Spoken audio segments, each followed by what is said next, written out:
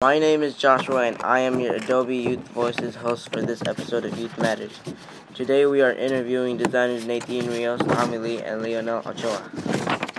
Hey, do you know how to create a layer mask or have you made one before? No, I haven't made a layer mask before. Can you designers explain me how to make one? Before you guys tell me how to make a layer mask, I need you guys to answer some questions for me.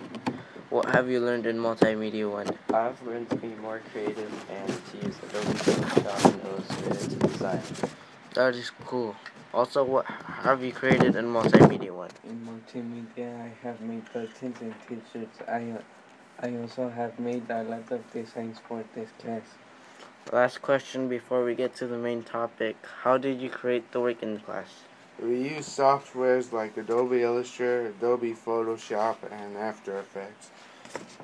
Now on the main topic, I have a picture on the diagram of the building here. How would I use the layer mask to cut out this building? First, you need to unlock the layer and go to pen tool. Make sure you are using the correct pen tool.